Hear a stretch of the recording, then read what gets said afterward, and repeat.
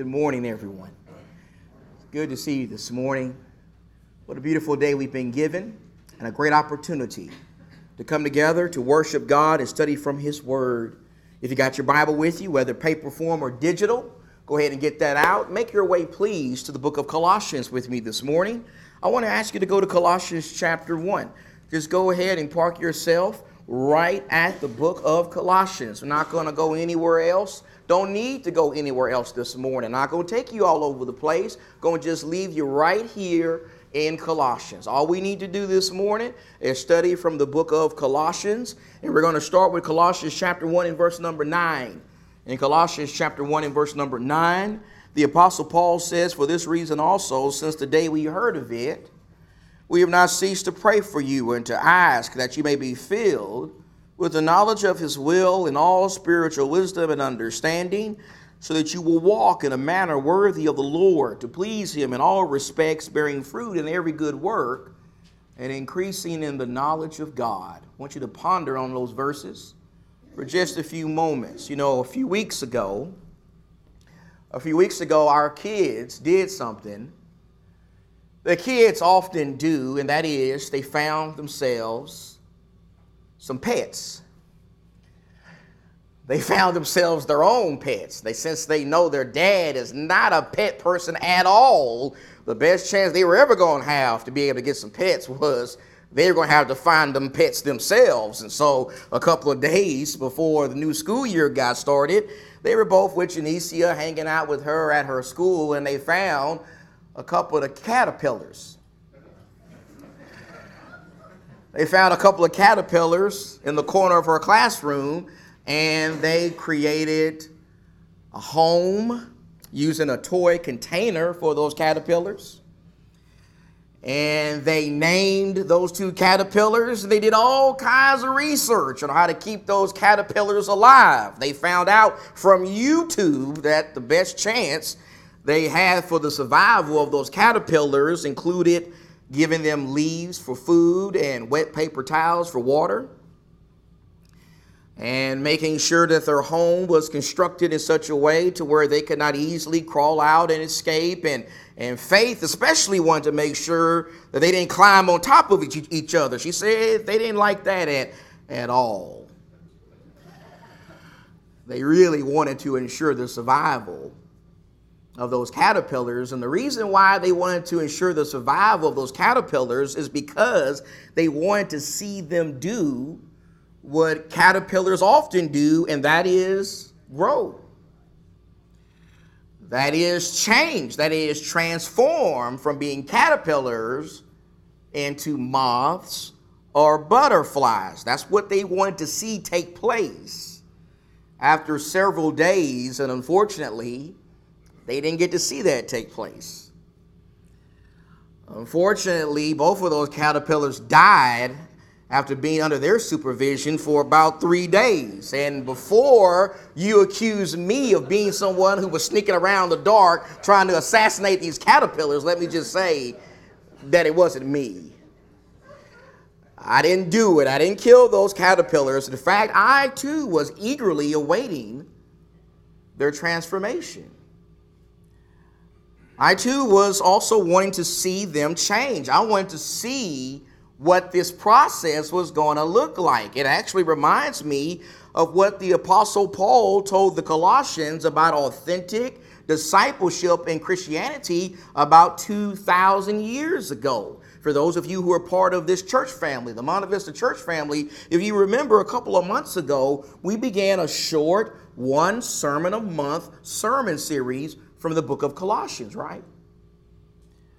Remember a couple of months ago, we made a goal to preach at least one sermon a month from each of the 4 chapters found in the book of Colossians. Remember in chapter 1, we learned, particularly in these verses we just read this morning, that the book of Colossians is a book about growth.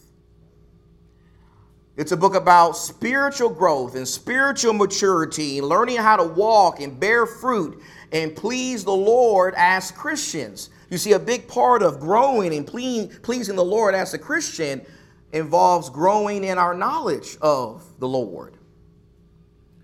It involves growing in our knowledge of our identity of the Lord, growing in our understanding of the fact that in addition to being the Lord and the Son of God, Jesus is King. He is the King over a spiritual kingdom.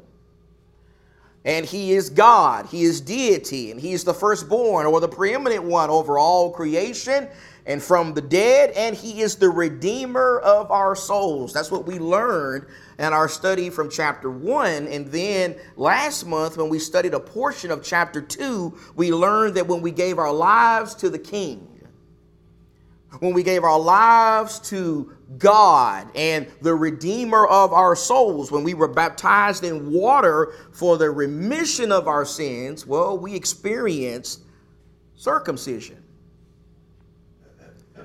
We experienced the circumcision of Christ, or the circumcision that has been made without hands. Remember, the circumcision made without hands, according to Paul, was a work of God that involved the removal of our sins and giving us access to spiritual life. It involved God forgiving us of all of our sins and making us spiritually alive and even giving us a new identity in Jesus Christ. The Apostle Paul will talk more about this idea of identity in Colossians 3. Look with me starting at verse number 1. As we move to Colossians 3 and we start with verse 1, the Apostle Paul says, "Therefore, if you have been raised up with Christ, keep seeking the things above where Christ is seated at the right hand of God. Set your mind on the things above, not on the things that are on the earth, for you've died and your life is hidden with Christ in God. When Christ, who is our life, is revealed, then you also will be revealed with him in glory. Therefore, consider the members of your earthly body as dead to immorality, impurity, passion, evil desire, and greed, which amounts to idolatry. For it is because of these things that the wrath of God will come upon the sons of disobedience.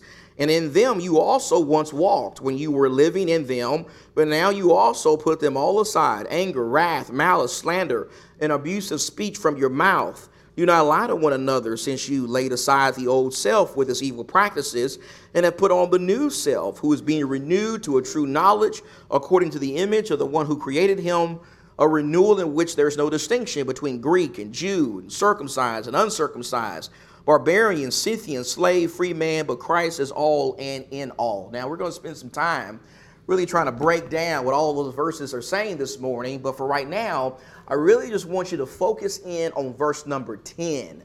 You see verse number 10 there in that chapter. I want you to notice how, according to what the Apostle Paul says there in verse number 10, being made spiritually alive in Jesus Christ, growing in Jesus Christ, spiritually maturing in Jesus Christ involves doing exactly what Sean Michael and Faith we're waiting for those caterpillars to do, and that is change. It involves changing. It involves transforming. It involves becoming new and different than we were before. Once we experience the spiritual circumcision of baptism, Paul says we're supposed to look different. We're supposed to be different. We're supposed to look and be like Jesus. We're supposed to reflect the image of Jesus. We're supposed to be renewed according to the image of the one who created us. That's what Paul says is supposed to happen. Once we experience the spiritual circumcision of God, the question though is how do we do that?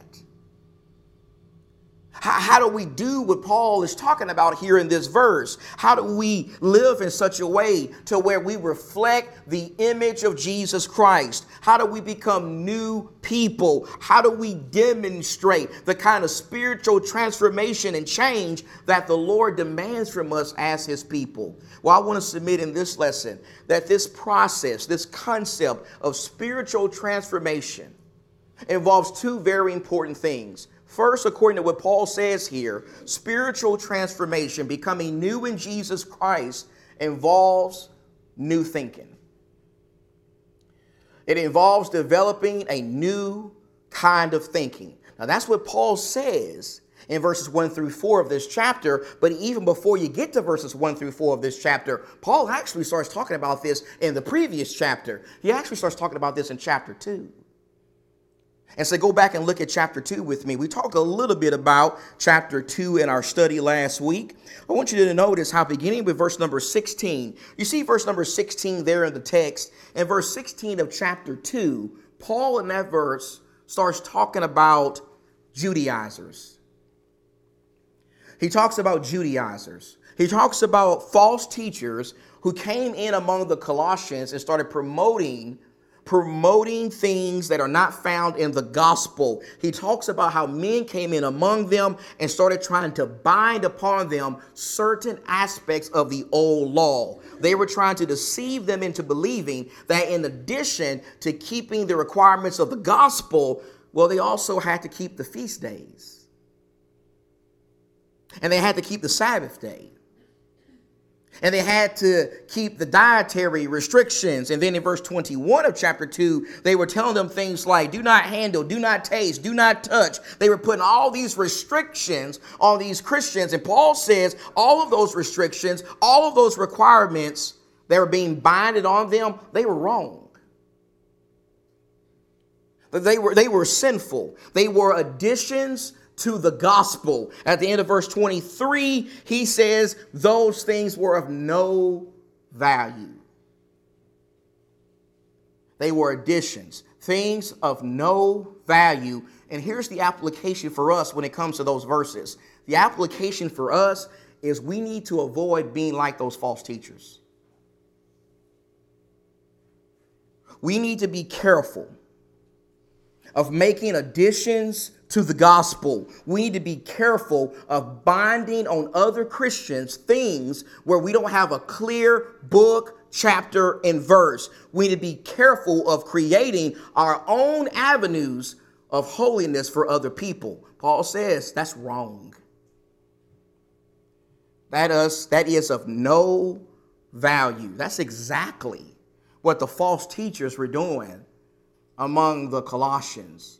And so you go back to chapter 3 now, you look at verse 1, after Paul says these additions to the gospel, these man-made creations for our extra holiness before God, after he says that stuff's of no value, in chapter 3 and verse 1, he says, therefore, if you've been raised up with Christ, keep seeking the things above, where Christ is seated at the right hand of God. Set your mind on the things above, not on the things that are on the earth.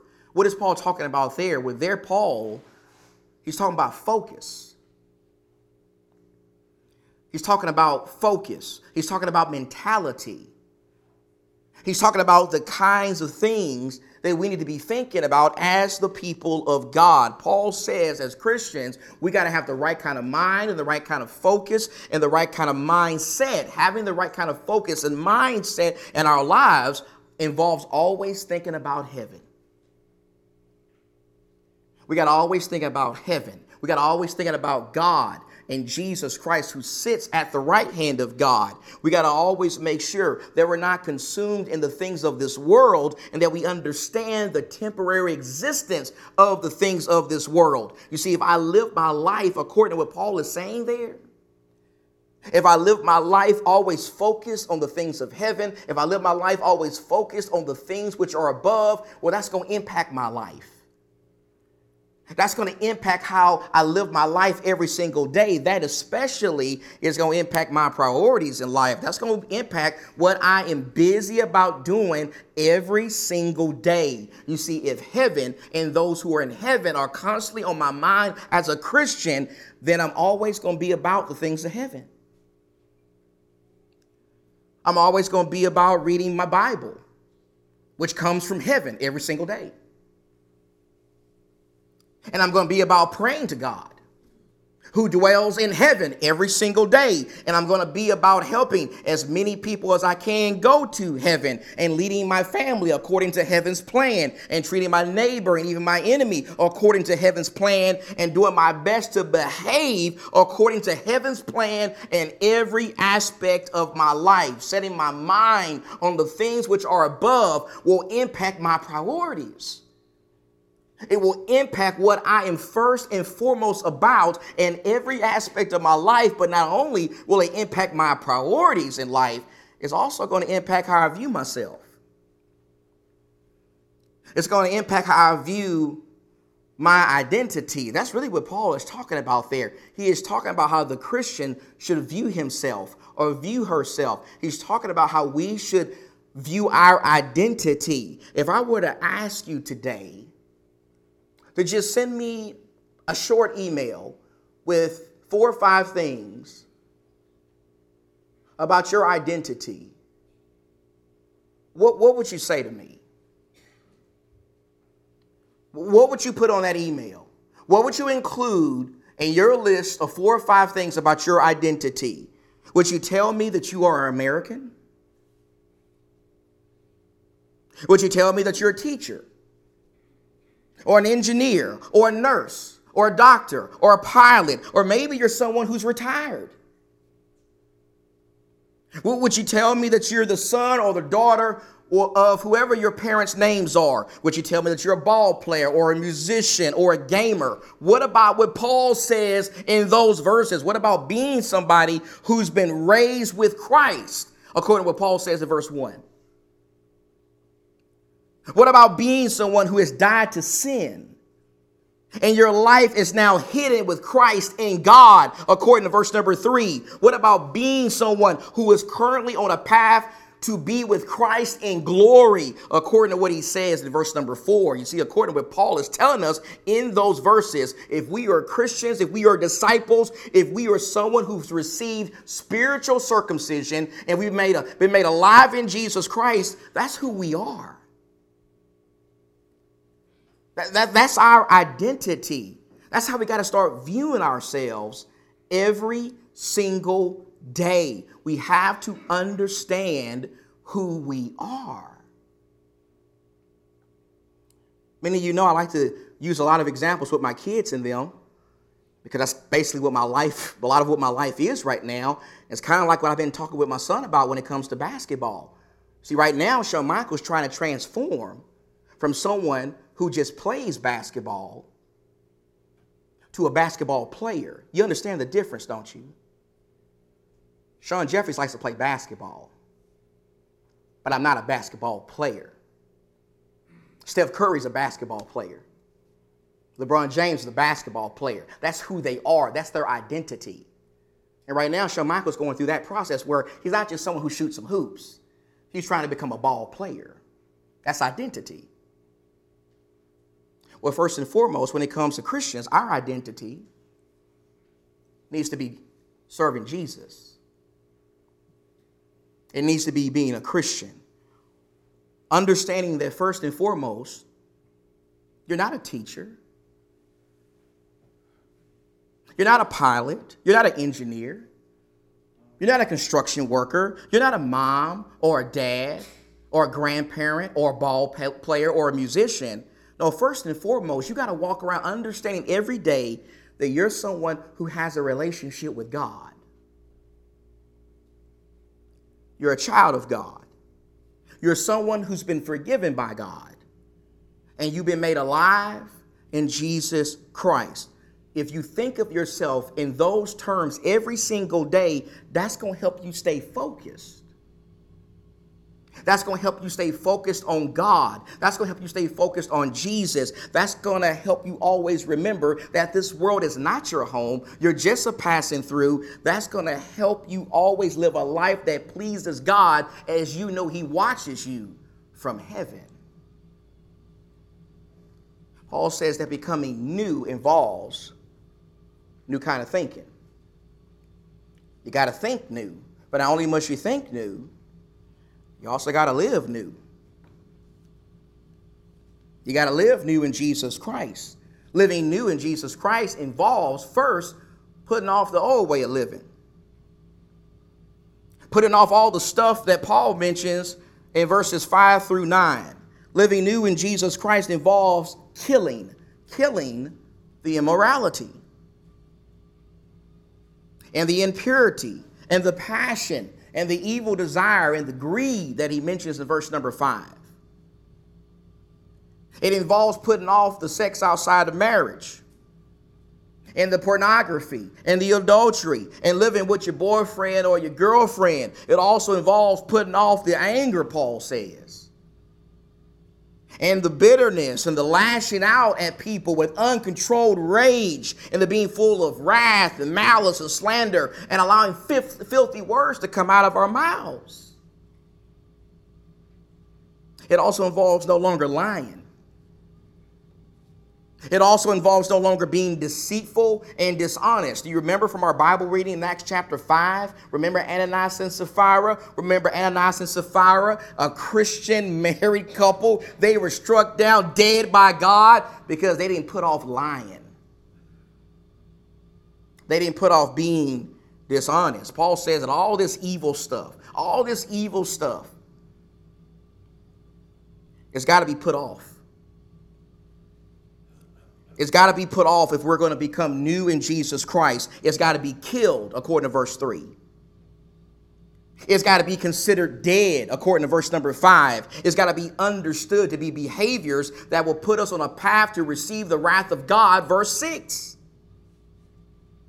It's got to be laid aside with the old self and his evil practices. According to verse number 9, Paul is telling us here that part of being a Christian, part of being a disciple, involves doing our best to stop sinning. Stop sinning. Stop doing the evil things that you used to do. You got to put off that old sinful way of living, and you got to put on a new righteous life. You got to put off the old sinful person and put on the new spiritual person who's been made alive in Jesus Christ. Look at verse 10, please. Verse number 10 of Colossians 3 says, again, having put on the new self. The implication is there's an old self. Can't have a new self without an old self. Well, the old self's got to go, and you got to put on the new self, who's been renewed to a true knowledge according to the image of the one who created him, a renewal in which there's no distinction between Greek and Jew, circumcised and uncircumcised, barbarian, Scythian, slave, and free man, but Christ is all and in all. So as those who have been chosen of God, holy and beloved, put on a heart of compassion, kindness, humility, gentleness, and patience, bearing with one another and forgiving each other. Whoever has a complaint against anyone, just as the Lord forgave you, so also should you. Beyond all these things, put on love, which is the perfect bond of unity. Let the peace of Christ rule in your hearts, to which indeed you were called in one body, and be thankful. Let the word of Christ richly dwell within you with all wisdom, teaching and admonishing one another with psalms and hymns and spiritual songs, singing with thankfulness in your hearts to God. Whatever you do in word or deed, do all in the name of the Lord Jesus, giving thanks through him to God the Father. Wives, be subject to your husbands, as is fitting to the Lord. Husbands, love your wives, and do not be embittered against them. Children, be obedient to your parents in all things, for this is well-pleasing to the Lord. Fathers, do not exasperate your children, so that they do not lose heart. Slaves, in all things obey those who are your masters on earth, not with external service as those who merely please men, but with sincerity of heart, fearing God. Whatever you do, do your work heartily as for the Lord rather than for men, knowing that from the Lord you will receive the reward of the inheritance. It is the Lord Christ whom you serve. For he who does wrong will receive the consequence of the wrong which he has done, and that without partiality. Here's what I want you to see from all those verses. What I want you to see is according to what the Apostle Paul is telling us in those verses. Becoming new in Jesus Christ doesn't just involve stopping doing evil things. But Paul says as Christians, it's not enough for us just to stop sinning. It's not enough for us just to stop having evil thoughts and evil attitudes and doing evil things. No, Paul says that in addition to stopping the evil things, we got to start doing the right things. It's not enough just to stop sinning. We got to start doing what's right. We got to practice good works. We got to engage in good actions every single day. I believe that this is something that we often miss when it comes to true Christianity. I think we often miss this when it comes to true Christianity. While it is true that there's a bunch of thou shalt not stuff that we got to make sure we don't do. While that's true, While it is true, there's a bunch of stuff, a bunch of sinful stuff that we got to empty and clean out of our lives when we come to God, Paul also says there's a bunch of stuff that we got to put on in our lives. There's a bunch of stuff we got to do. There's a bunch of stuff that we got to fill into the place where the spiritual stuff used to be. Paul says it's not enough just to put off the uncontrolled anger and putting off the lying and the immorality and the gossip and the bitterness and the trashy language. It's not enough just to put off that stuff. We also got to put on godly character. We got to put on the kindness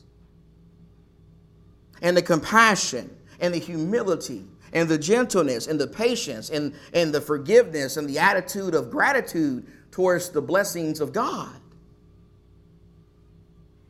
In verse number 16, he says we got to put on a passion for worshiping God. We got to put on a passion for devoting ourselves to psalms and hymns and spiritual songs. We got to make sure, verse 17, that we do everything in the name of the Lord. That is, we got to do it all by the authority of the Lord. We got to put on godly character, and we also got to put on integrity in all the relationships we have in our lives. We got to embrace the God-given roles that we have in our lives. This means that wives, according to verse 18, must submit to and honor their husbands. And husbands must love and honor their wives. They have to treat their wives right. And children must obey their parents. And parents must raise their children in the ways of God. And slaves must work hard for their masters and obey their masters in the fear of the Lord. In our case today, that means that we got to have integrity on our jobs.